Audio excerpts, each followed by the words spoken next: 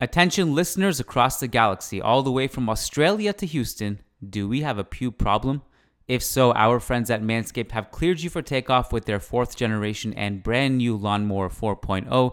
Kick your pubes to the next planet with the Performance Package 4.0. The orbits in your pants will feel like you're in zero gravity when you use the best tools for the job from the leaders in male grooming. Join the 2 million men worldwide who trust Manscaped and get your rocket ready for takeoff by going to manscaped.com for 20% off and free shipping with the code ManagingMadrid. Are you ready for an out-of-world experience, fellas? Look no further than the Performance Package 4.0 from Manscaped. It's just taken off in not only the USA, but Canada, the UK, across Europe, Australia, South Africa, and Singapore. Inside the package, you'll find their Lawnmower 4.0 trimmer, Weed Whacker ear and nose hair trimmer, Crop Preserver ball deodorant, Crop Reviver toner, Performance boxer briefs, and a travel bag to hold your whole solar system. The Lawnmower 4.0 trimmer is a spaceship ready to guide you on a journey to trim your body, balls, butt, and even your anus. Get 20% off and free shipping with the code ManagingMadrid at manscaped.com. That's 20% off and free shipping with the code ManagingMadrid at manscaped.com. Your dick and balls need some help for a clean trinity and beyond. Your space balls will thank you. This episode is also brought to you by Bisha Hotel in Toronto. That's B-I-S-H-A, Bisha Hotel in Toronto, which is an upscale lifestyle experience. It's where you should be booking your stay when you come see us for the Managing Madrid podcast live in Toronto on Saturday, October 23rd. It is the El Clasico. It is an El Clasico podcast, rather, and it's going to be a ton of fun held at the Flatiron Firkin Pub. If you want tickets to that, the details are in the show notes. You can click on it. By the way, Bisha Hotel in Toronto, it is in the center of all the action. It opened in November 2017, and it is the newest flashy star attraction in the heart of the entertainment district. Walking through the entrance of the Bisha Hotel, you will be greeted by a sexy lobby with black marble floors and crushed black velvet walls. Bisha is the vision of Charles Chabath and Lifetime Developments, who serve up an upscale lifestyle experience at their first hotel. And this 44 luxury hotel has 96 hotel rooms and suites and 355 residential condos. B-I-S-H-A, Bisha Hotel in Toronto. Book your stay in Toronto there. Also, we just finalized detail for our Los Angeles podcast. It's being held at 33 Taps. If you want in on that, that is also in the show notes. So these following cities: Los Angeles, Toronto, Dallas, New York City, Miami, London, Washington, D.C., Chicago, Illinois, and Mumbai. If you are anywhere close to those cities, come see us. This is the Managing Madrid Podcast World Tour. We're not coming back to any of these places ever again. This is your chance. Book your spot quickly, especially the ones coming up. Los Angeles is this month. It's creeping up. And my God, the guests in attendance of that one on stage and also just in the attendance, you're going to be blown away. So book your spot quickly. I'm telling you, quickly. Like the room we booked it in, we had to expand the room because of the attendance. And I think I have to check. I think maybe we have 10 spots left. And you really have like no time to book. You should book ASAP. It's time. It's crunch time. You got to book. You don't want to miss this opportunity. It's going to be a huge party. It's the only time we're going to be in California. So just drive up if you're, and book, like now. If you're listening to this, go now and book. If you're at California, Vegas, anywhere driving distance, book now. Don't wait. Don't put it off till tomorrow. Book now. You don't want to miss it. Tonight's podcast, by the way, is a Las Blancas podcast. Myself, Kiyan Sobhani, I'm away this weekend. I took the advantage of Real Madrid's game being postponed to next week to just unplug, go to a cottage for the last time with my family, because once this World Tour kicks off, between the World Tour and being in Madrid, in between for being back at the games finally, basically this is my last chance. So I'm going to turn my brain off for a couple days, and that's the most I've ever turned my brain off, I think. So I'm going to go do that, and you guys enjoy this podcast with Grant and and head over to patreon.com/managingmadrid for access to the Tuesday, Thursday, and other bonus shows. Okay? Love you guys all. Hala Madrid. Let's go. Nice article in the Managing Madrid blog. Wonderful lads that do a great job there. And worth reading about that man there. Karim Benzema needs to rest, and the numbers reveal why.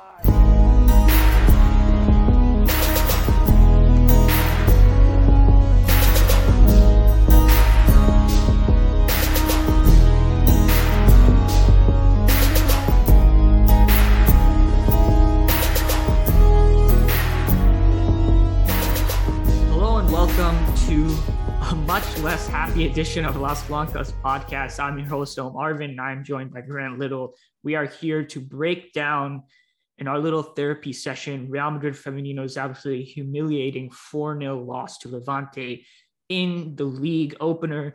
This coming off the back of a very promising 1-1 draw versus Manchester City, where we were by far the better team. So many good vibes. We were flying. The mood on that previous podcast is going to be completely opposite to the one, it's going to be completely opposite to the one we're going to have now, because it's just night and day, those performances.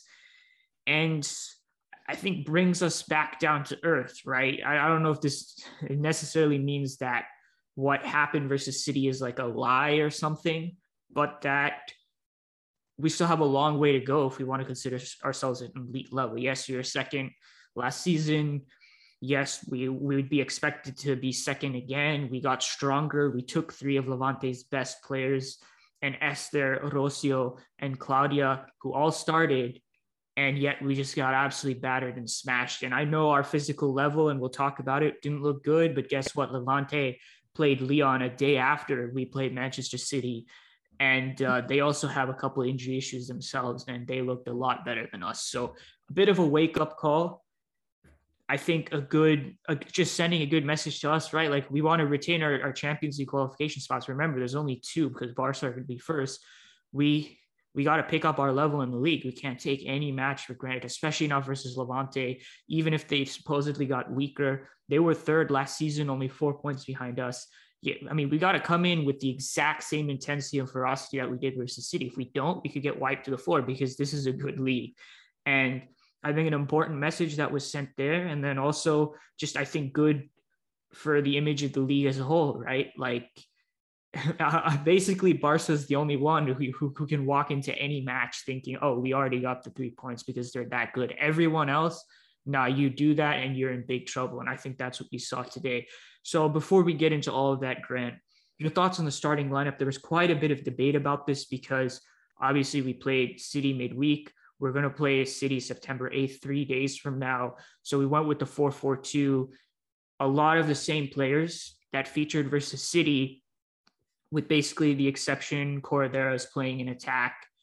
And you have Lucia playing instead of Kenty Robles, because Olga has been dropped to left back, and it's essentially the same 11.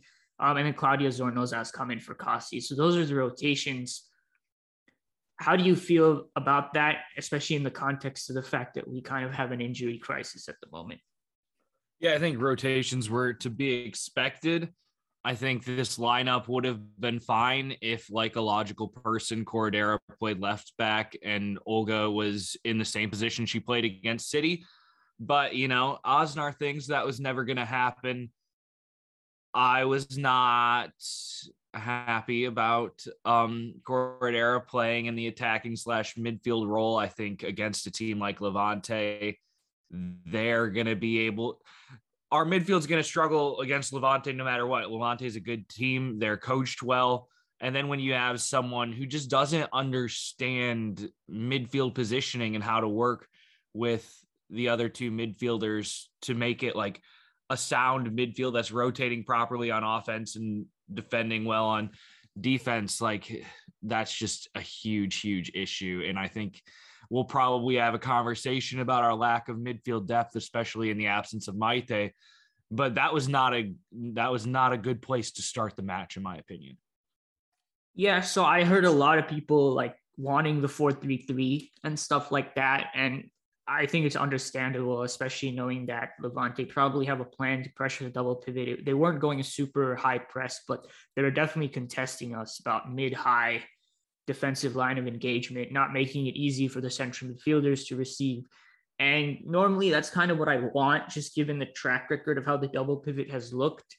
when we need to play with the ball and control more in possession, because this was not going to be the same game. Even if we came in with a similar intensity, it wasn't going to be the same game of like everything being decided on duels. And I don't think that's a sustainable way to play every single game anyway, especially not with our type of personnel.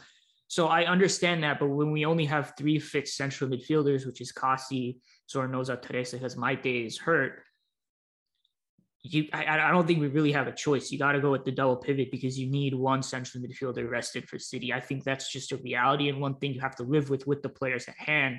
Now, I think the thing to critique is why on earth are we looking to contest on all 3 fronts, right? The Copa, the League, and the Champions League with only 4 central midfielders. We've been talking about lacking a defensive midfielder for a very long time. The only noise we heard was that we were in for Keira Hamraoui, who we lost. And after that, there didn't really, I've not heard much.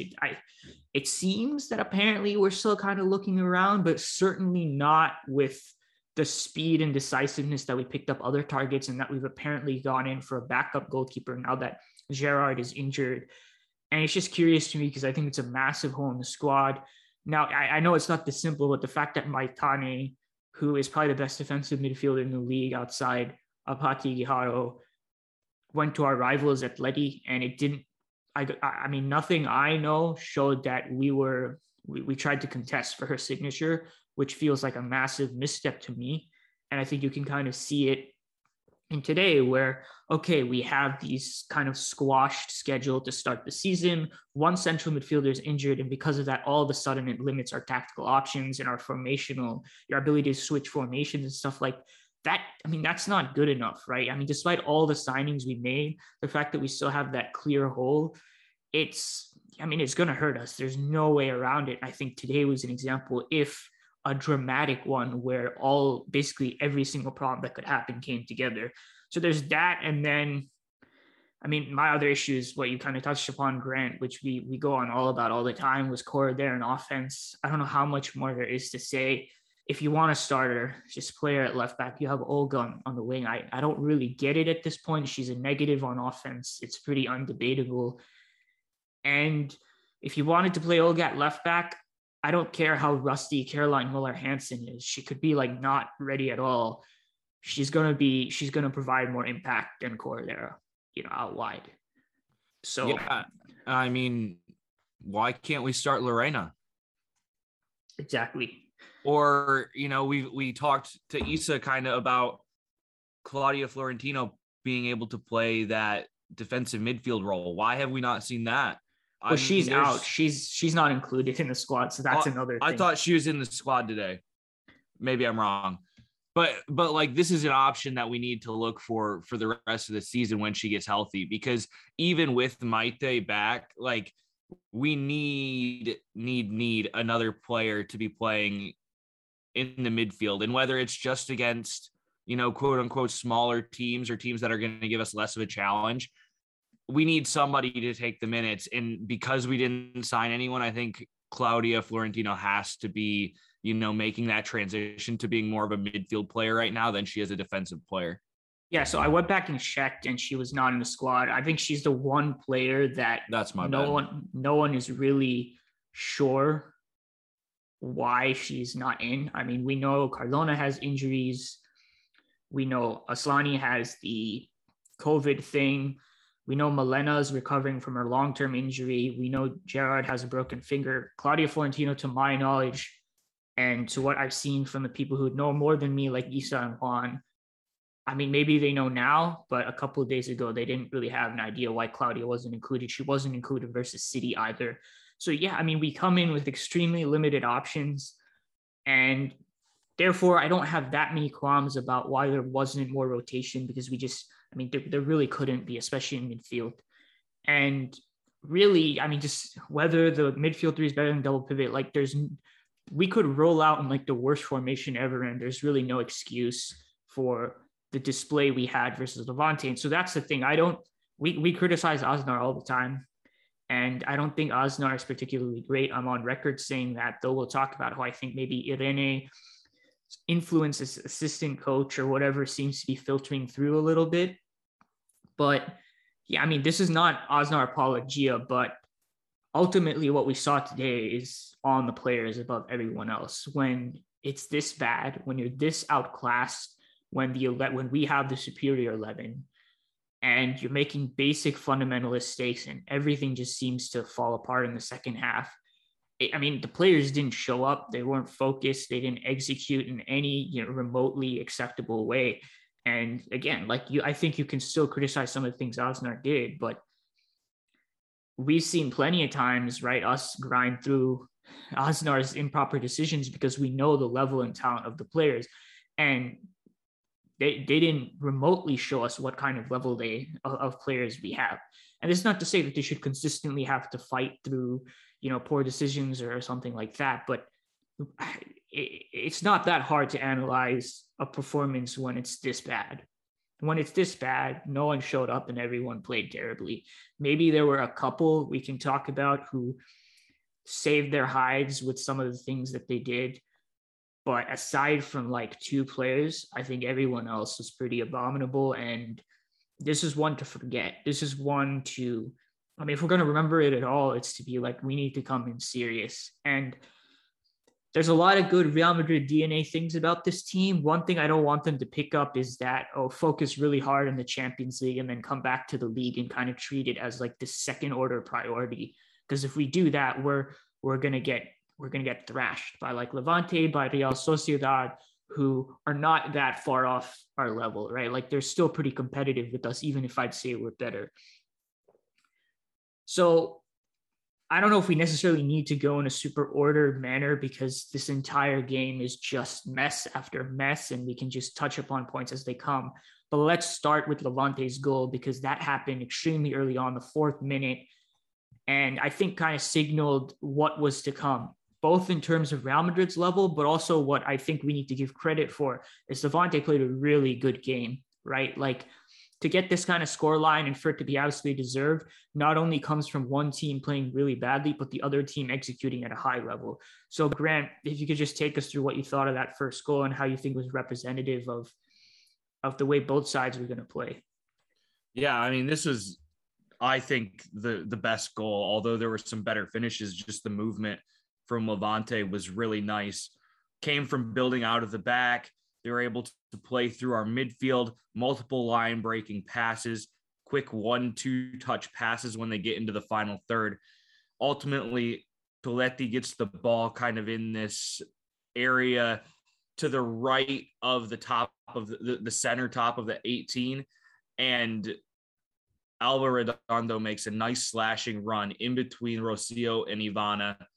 Toletti plays the ball through and Redondo has, she can finish just about anywhere. She's in this area where Misa has to kind of come out, but she can't come out quick enough to close any of the angles. She just flips it into the near post. And right there, you knew that it was going to be a tough game because that was a brilliant sequence, but the defending was also atrocious from the start. And yeah, it just got worse from there. Yeah, there's no mincing words here. Our defending was fucking awful. It was horrendous. And the film session after that, hopefully we have a bloody film session after that, is going to be kind of brutal. And there's a lot of people that are going to be at fault. And fundamentally, it's just so easy to tell that we were not locked in and we were not on the same wavelength because we were not doing, from our general defensive structure, it was not too dissimilar to what we were doing versus Manchester City, trying to control the pivot and two center backs with two strikers, which we did really excellently versus City. And anytime the City tried to play vertically, play that wall pass into Vicky Losada, and then Combe in the second half, I still don't really know how to pronounce her name properly. Apologies for that. But the midfield, it was our lines were so compact. Teresa Kasi were just instant coming out to recover. And in this first goal, what we have is that 3 versus 2, we're barely covering it adequately. Naikari is not really stepping onto the right center back quickly enough, but she kind of goes there. Bigger issue is, okay, they then kind of play a nice pass to break lines. And then the wall pass goes and finds Irene, who's the pivot in this situation that Esther's covering. And she loses Esther, she receives. And that's just a very classic way of playing in behind a sort of defensive structure like that. And you see the midfield line when you freeze the film is just so disconnected from the front two. And when it's like that, it's going to be incredibly easy to bypass, especially when Levante are playing with these types of mechanisms and automatisms at the speed and precision that they were. It's just, I mean, it's easy lunch for a side like Levante. And so they kind of play that wall pass around, finds Irene, and so Teresa kind of comes half-heartedly to step out. And I mean, she's nowhere near the ball. And maybe if Levante dallied and took a bunch of touches, we'd be fine. But they weren't in that sort of mood. It was a one-touch, two-touch switch to the far side before Tere can get anywhere near the ball. And because Tere steps up, Atenea has to come inside a little bit, and she's not there to the switch. So that happens. They rotate back to the center. The runner on the far side takes Atenea with her as Atenea is like scrambling to recover, right? No organization. Players just kind of going, just trying to react randomly to threats. And they come back to the center, and you just have a bunch of options between the lines for Levante. You freeze the film again. We have basically no midfield line. Tere somewhere, Atenea somewhere, Zornoza and Cora there are on the far side, and they're nowhere near enough to kind of recover and help out. And Levante just play nice, quick, one-touch, short passes through the right side of her defense. And then it's Toletti, I think, who then plays a really neat through ball, right? So when you break lines, you use all those mechanisms to get into a block, you need a run in behind to capitalize on it and finish it off. And Redondo provides that perfect blindside run on Ivana, who once you're in that position, there's not that much that defender can do. It's can the other defender come to recover, or can there be an amazing interception? But the pass was too accurate. Redondo's run was too good. And I mean, Rocio was just nowhere near her. Redondo times it perfectly, great 1-versus-1 finish. And it's a textbook type goal of how to take advantage of poor defensive structure. So maybe on another day or against a worse team, Real Madrid might get away with playing so badly defensively because the opposition's passing and movement isn't so crisp.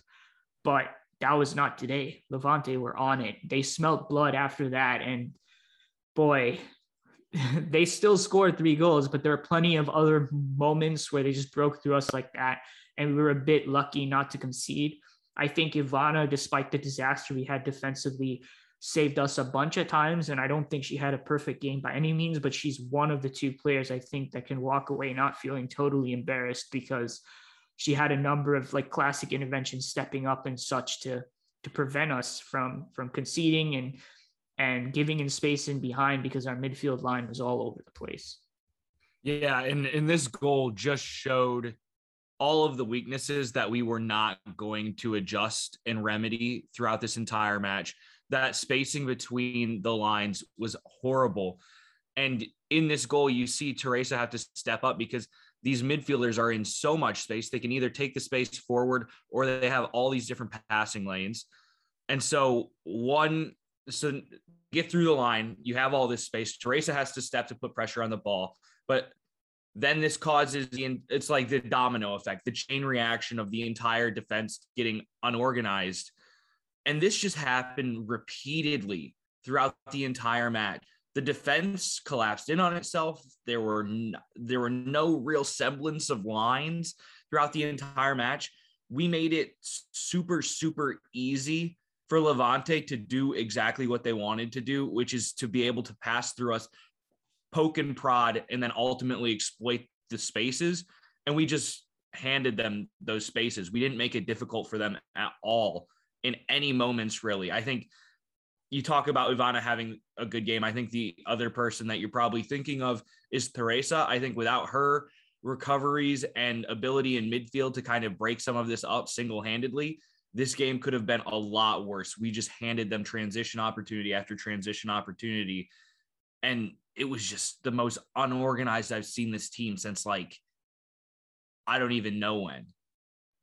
Yeah, this is one of the worst performances I've easily seen from this team. And I don't say that lightly. I don't say it in a reactionary fashion. This is the worst loss we have ever faced I think adjusting for level of opposition. There's the 4-0 and 4-1 losses to Barca. Let's not count the Takan days for now, just because that was like, we were not a team that really was expected to be competitive at the level to where, you know, an 8-0 or 9-1 loss against Barca was unexpected or something. So just taking into account after that era where we had a much stronger team, we expected to be competing in the Champions League spots.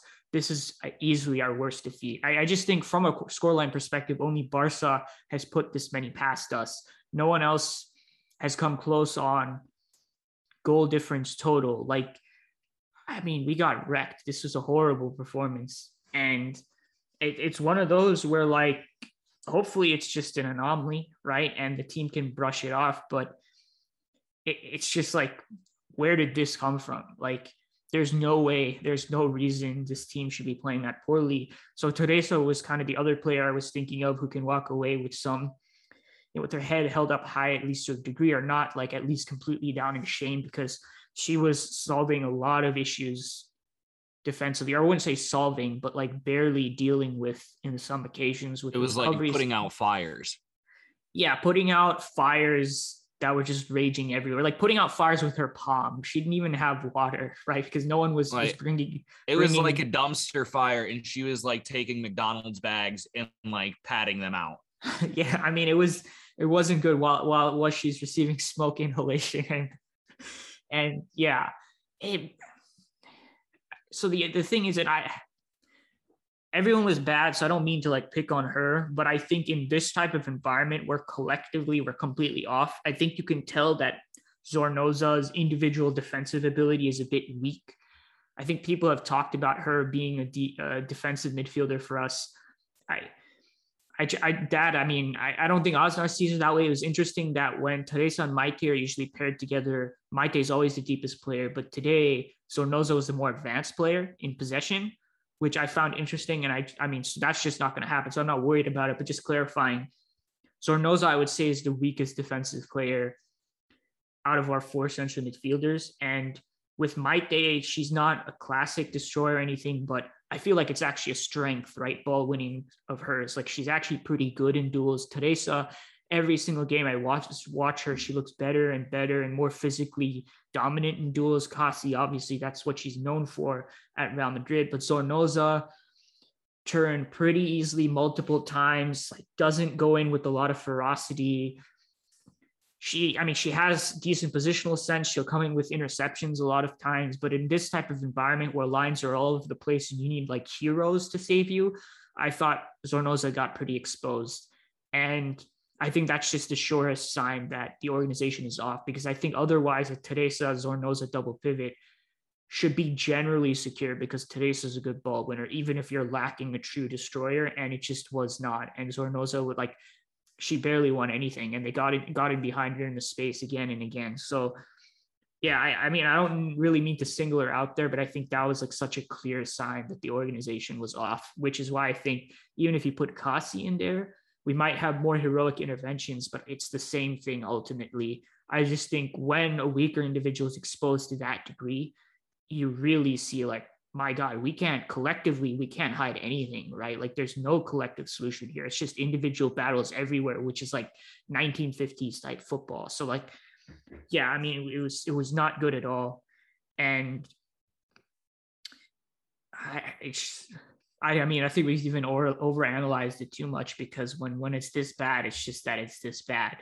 And yeah, there'll probably be a film session because you just have to look at how bad those goals were and like kind of ram it into the players' heads. But ultimately, I think the bigger thing is just like, you know, communicating that this is obviously unacceptable, and then finding a way to like move forward in kind of a productive manner, like using this as a real lesson, right?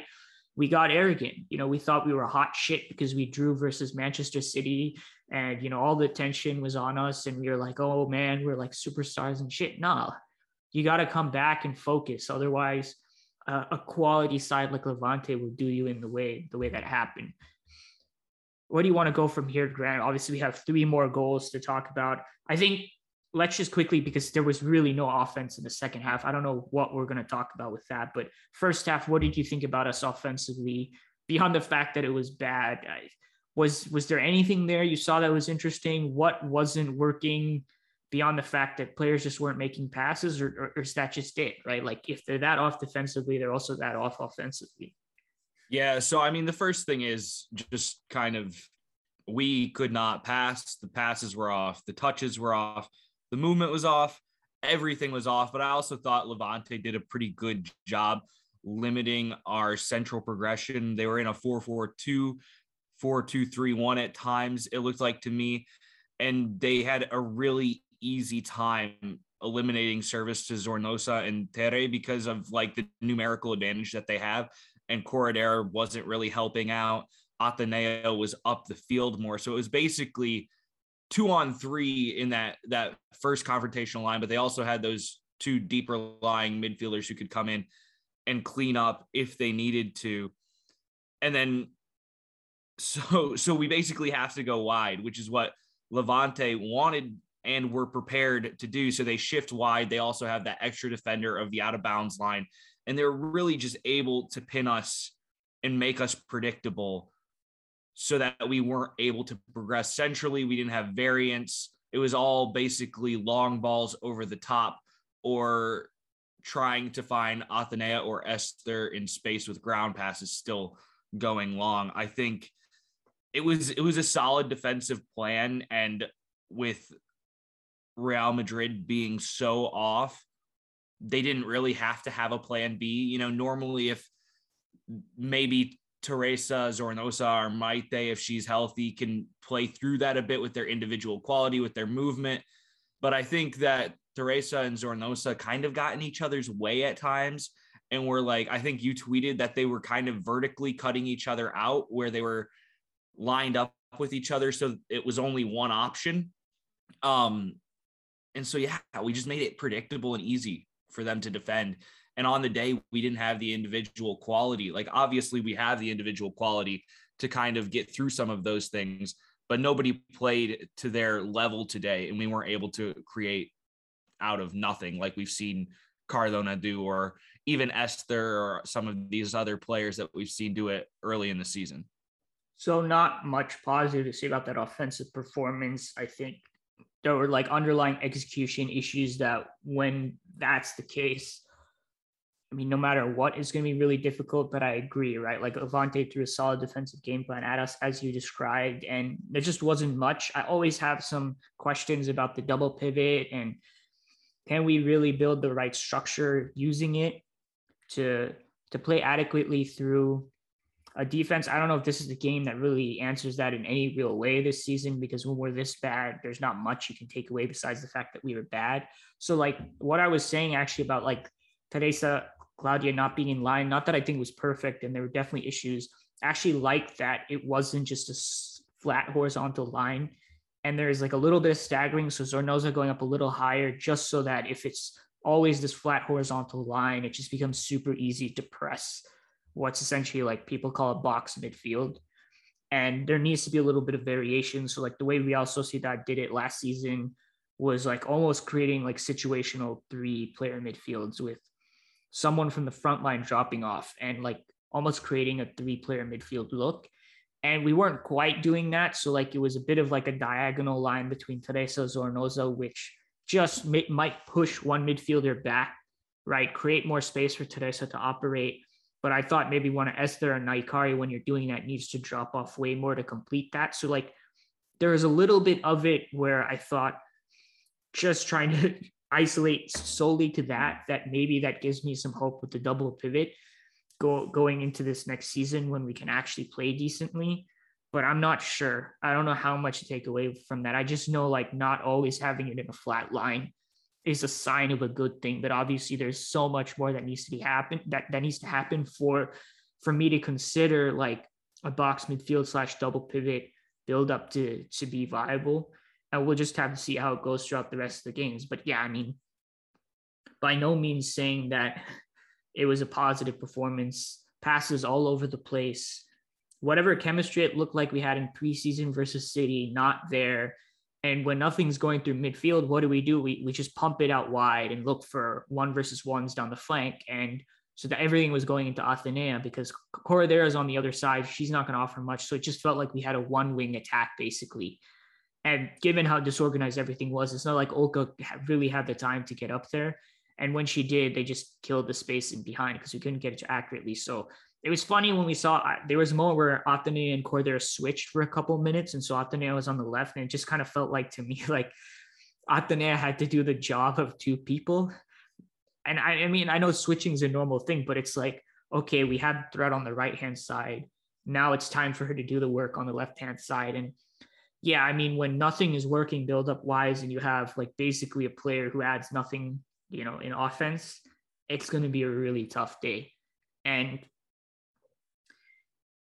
all I'll say is I think Esther showed like good fight and was one of the few players who was able to help us bring the ball out from midfield at any moment whatsoever. I don't think she had a great game, but she was present. And this is kind of what we talked about on the last podcast. She's that type of player, that type of striker who can drop off, make things happen, battle for the ball. And there were like 4 or 5 moments where she did that. And it was like, it gave us something.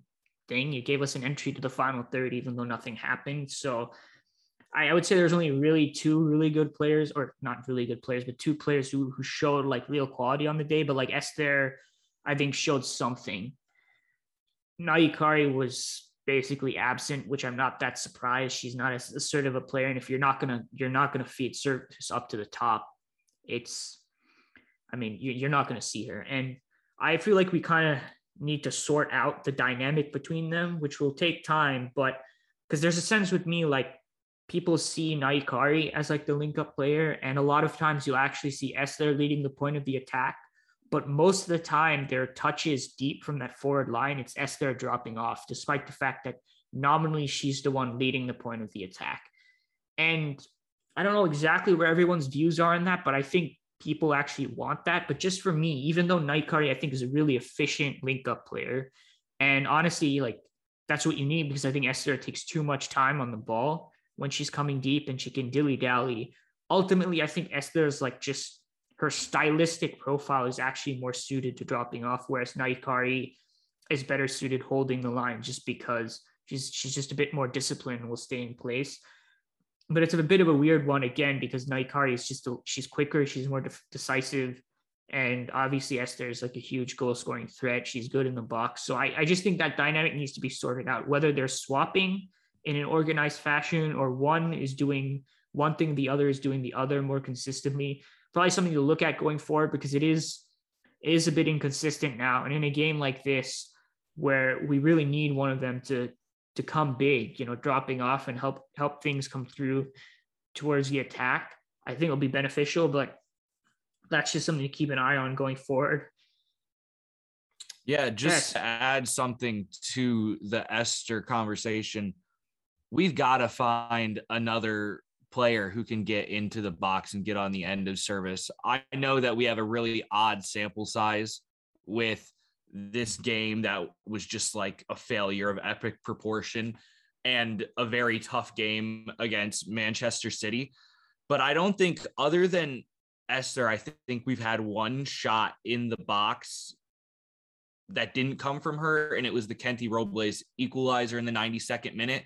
Basically every other shot that has happened in a competitive game has been a long shot or an Esther shot in the box. Teams are going to figure this out, and they're going to try and just mark Esther out of the game because we have no other options going forward at the moment. I know we don't have Cardona. I know we don't have Asllani, but we still have a lot of quality, and we need to figure out how we can get them in the ball in those kind of situations. Because right now, like, if I'm wrong in remembering this, let me know, but I can't think of a shot other than Kenty Robles's that wasn't Esther's in the box. There was one Naikari header that was a bit limp into the keeper's hands, but that was about it. And I think maybe that's also kind of what you lose without Cardona. I mean, I know she's a long shot merchant as well, but she just kind of gets off shots from everywhere. And then Asllani, of course. I think I'm not super worried about the long term, because Naikari would be someone to supplement that. And if Asllani rotates in, she would as well. I just think the kinks of that partnership need to really be kind of ironed out. Like, who fits what general role better? And if you just feel like they both have strengths kind of equally split apart, but although in different ways. I think the rotations between them just needs to be managed a bit more intelligently, because at the moment it just kind of feels like Naikari is fading a little bit. Even if she's like nominally starting deeper than Esther, she doesn't get more touches deeper, and then she's not getting any shots in the box as we're talking about. So I just think that needs to be sorted out, because on paper, I think they're a fine partnership, but I think it is a little bit more complicated than, oh, they're two talented strikers, it's just going to happen. I think a little bit of coaching needs to be done there, or we're just kind of banking on their chemistry building over time and it working out, which, that very well may happen. They're two very talented footballers, but I think we need to accelerate the process a little more. Yeah. So, and this can kind of apply to the team as a whole too. We have, 8 signings this window.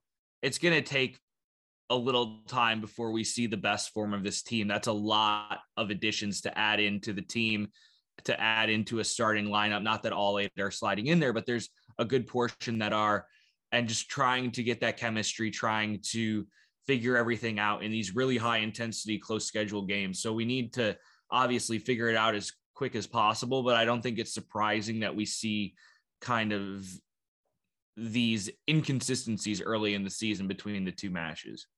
Yeah, I guess that was kind of a more interesting tangent to go on than just kind of bashing the team, because there's really nothing else to say. But let's dig into the second half. We still have to quickly go over 3 more goals that Levante scored. So second half, I'm just trying to remember, were there subs, right? Yeah, so there were. Or no, so there was a sub for Levante, right, at the start of the second half, where Aldana Cometi came on for Sylvia Lloris. And then in the 52nd minute, which was pretty soon, I mean, I don't know why we just didn't start off this way. Kenty Robles comes on for Lucia Rodriguez, and then Aureli Kasi comes on for Corredera. So this is the shift to a 4-3-3, which is what people were calling for. And then 2 minutes later, Levante score. So before we get to the goal, did you like those subs?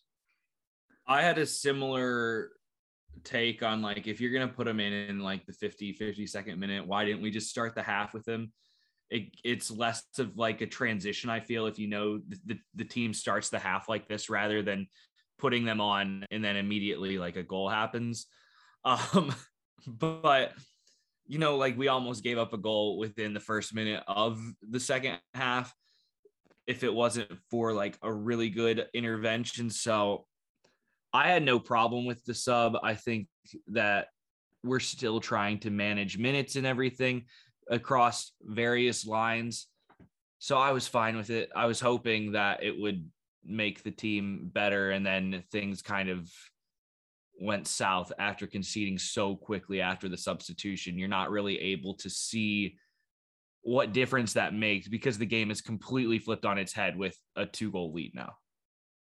Yeah, so I think it was kind of a right idea. So, I mean, at this point, 1-0, we can't really think about the City game anymore, which was kind of, I think, the justification for not going 4-3-3, because we're playing this badly and you need to win the games. It's going to be probably tight like this, especially versus a Champions League qualification contender. These are like 6-pointers, as people will say. So at this point, yeah, I think, all right, just think about what the hell is happening in this game, because we need to salvage this. And we're lucky not to be down by more in the first half. It's only 1-0.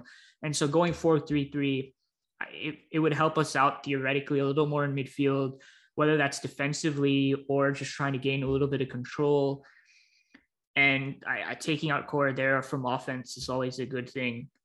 And if you're trying to get back in the game, Kenty, like, we need her. I mean, I rate Lucia a lot, and I think she's going to show us the quality she has, but it's been a really awful start for her Madrid career. Playing at left back, which is not her first role, she looked like one of the more uncomfortable players versus City. And then today, just not good in possession at all, which is uncharacteristic for her, because that's a major strength. And I mean, I just think she's just going to have to, it'll come with time. We'll see the real Lucia in a bit, but for her first 2 starts for Real Madrid, she hasn't been good. And so, okay, yeah, bring Kenty on. We know what she can provide going forward. She's a veteran. So yeah, sure, I liked subs, but I think the goal we concede pretty much just shows you why we could have done anything. There could have been any subs. We could have had Cardona back. It just wouldn't have mattered because this is the most inexcusable goal we concede. It's off of a set piece. No one is paying attention. It's an easy channel ball. And Alba Redondo just makes the blindside run on Rocio, who's paying zero attention. And when you look at the amount of space, it's just a direct pass from the halfway line into the box that Redondo picks it up in so much space. And then she just cuts it back. And it's an easy goal for Baños. It was a great finish. But it was a fantastic finish. It was a long range strike. Misa couldn't do anything.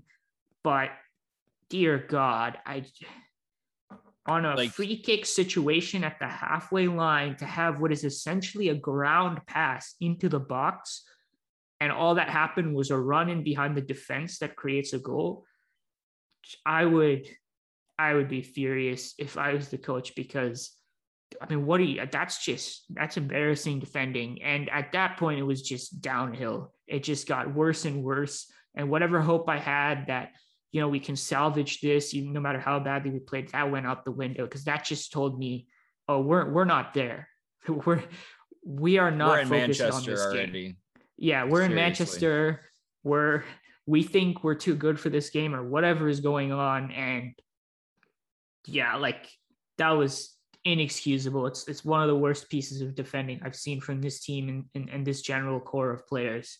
And rewatching that it's not going to be great, because I think ultimately you could say Rocio is most at fault maybe, but if you look at every single one of our players, their backs are turned to play. They're jogging back calmly and they're not even watching the pass. And Levante do it by the rules. They just kind of take a quickish free kick, and we were not switched on, and there's just absolutely no excuse for that. I can't mince words. It was embarrassing. Yeah, not much to add. And then, I mean, you just look at what happens after. I talked about the domino effect of players being out of position. You've got one player in the box that looks like she could receive a cutback. Ivana starts to step. Kassi's making a recovery run toward that area, and the cutback goes all the way through, and the entire team was anticipating the first player to receive the cutback. And that's why Baños has so much time, able to take a touch, set the shot, fire. It was just completely the team was unplugged. It's not it's like someone didn't tell them that the second half had started. These are mistakes that you do not expect at a professional level, especially with that quick free kick. I mean, to be able to play a quick free kick like that all the way into the box is just inexcusable. I mean, for high school teams, I don't know. That was the moment. It was the nail in the coffin where you're just this team is not, they're not here. It was just bad. Yeah. My high school coach would have just taken off the entire side of that defense. And in an unlimited sub situation, he would have just been nah, that's not acceptable. Just taking us all off. And it would have been suicides right after the game, because that was terrible defending. So Osnar keeps trying to react.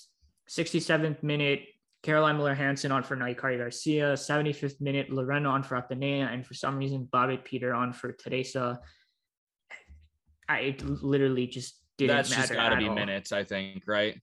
Yeah, I mean, sure, maybe I'm guessing some sort of back three thing to get us to create more width and allow us to go forward with greater intensity or whatever. It literally didn't matter, because our performance got even worse after the second goal, and there was literally just nothing happening for us. There were maybe a couple moments where Esther helped us get the ball up the pitch, and that's about it. The second half was just dramatically worse than the first, and the first was really bad, which is saying something.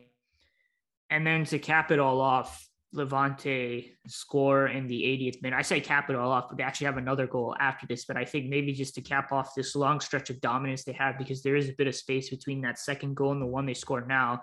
Really, really nice. Switched over to Alaria, who amazing control around Olga. And just emphasizing again, they were playing at a very high level.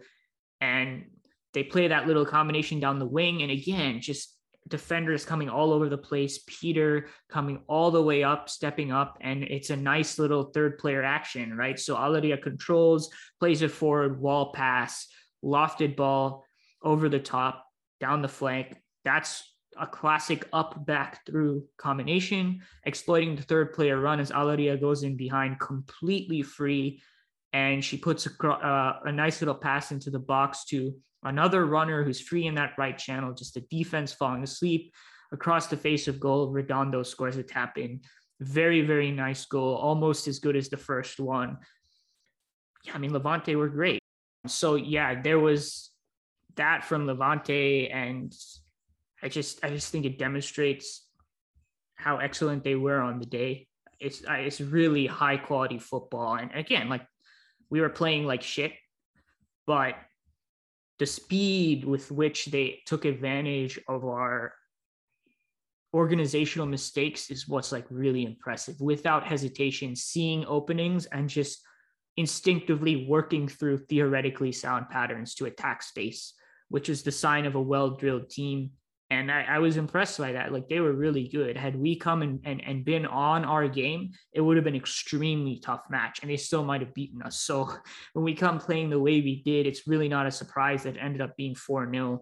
So yeah, and then just kind of cap it all off. Beauty of a long-range goal to beat Misa, fired off the underside of the crossbar by Tatiana Pinto, who came on in the 84th minute for Alba Redondo. Redondo had a great game. I think going back, probably underrated with how dangerous her runs were in behind. They were so well timed. And I think so far showing that she can be a really good replacement for Esther as a focal point of the offense and goal scoring force. But yeah, Tatiana Pinto comes on. She nutmegs somebody. I can't remember who it was.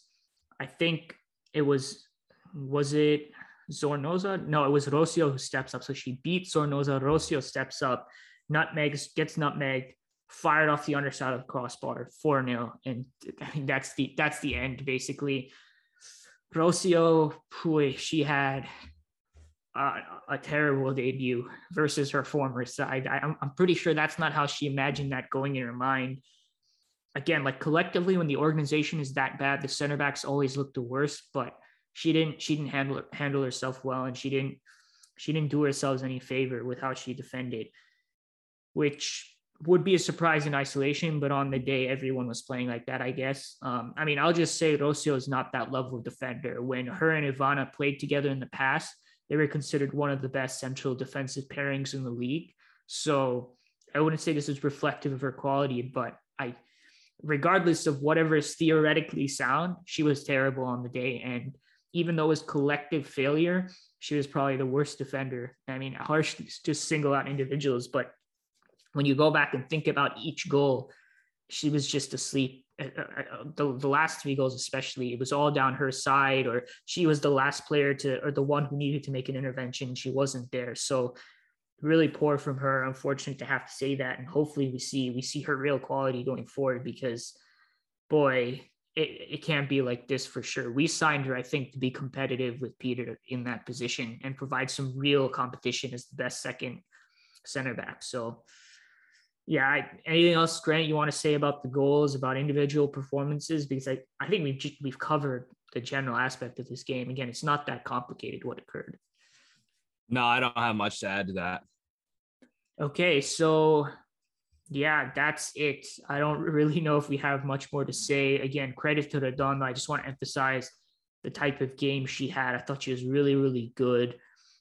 And maybe she is getting her plaudits. I don't follow that many Levante Femenino fans, but it just felt like there's a lot of talk about other players and just kind of quiet about her, which, again, when I go back and look at the film, her runs were so dangerous, and she's going to be a very interesting player to watch, because now the limelight is on her. I mean, she was a great player last season, but she's taken a step up in terms of responsibility and load. And so far, it kind of looks like she can handle it. So one to watch, especially because all the other big clubs will be circling. They'll be like, who's the next good player from Levante we can poach next? And I'm sure she'll be on the list. So we will be back with you guys for the Manchester City game, 3 days, September 8th. Really hoping we shake this off and come in with something better, because Manchester City blew Everton, right? It was Everton. They just blew them away. Yeah, this 4-0 is going to look close if we play like this against City. Yeah, so City have managed to shake it off. They're getting into their groove. Again, we played really well. I don't want to take away from our performance, but City will be a bit of a different team when they play us, because they were not necessarily in their rhythm. They really didn't have a preseason.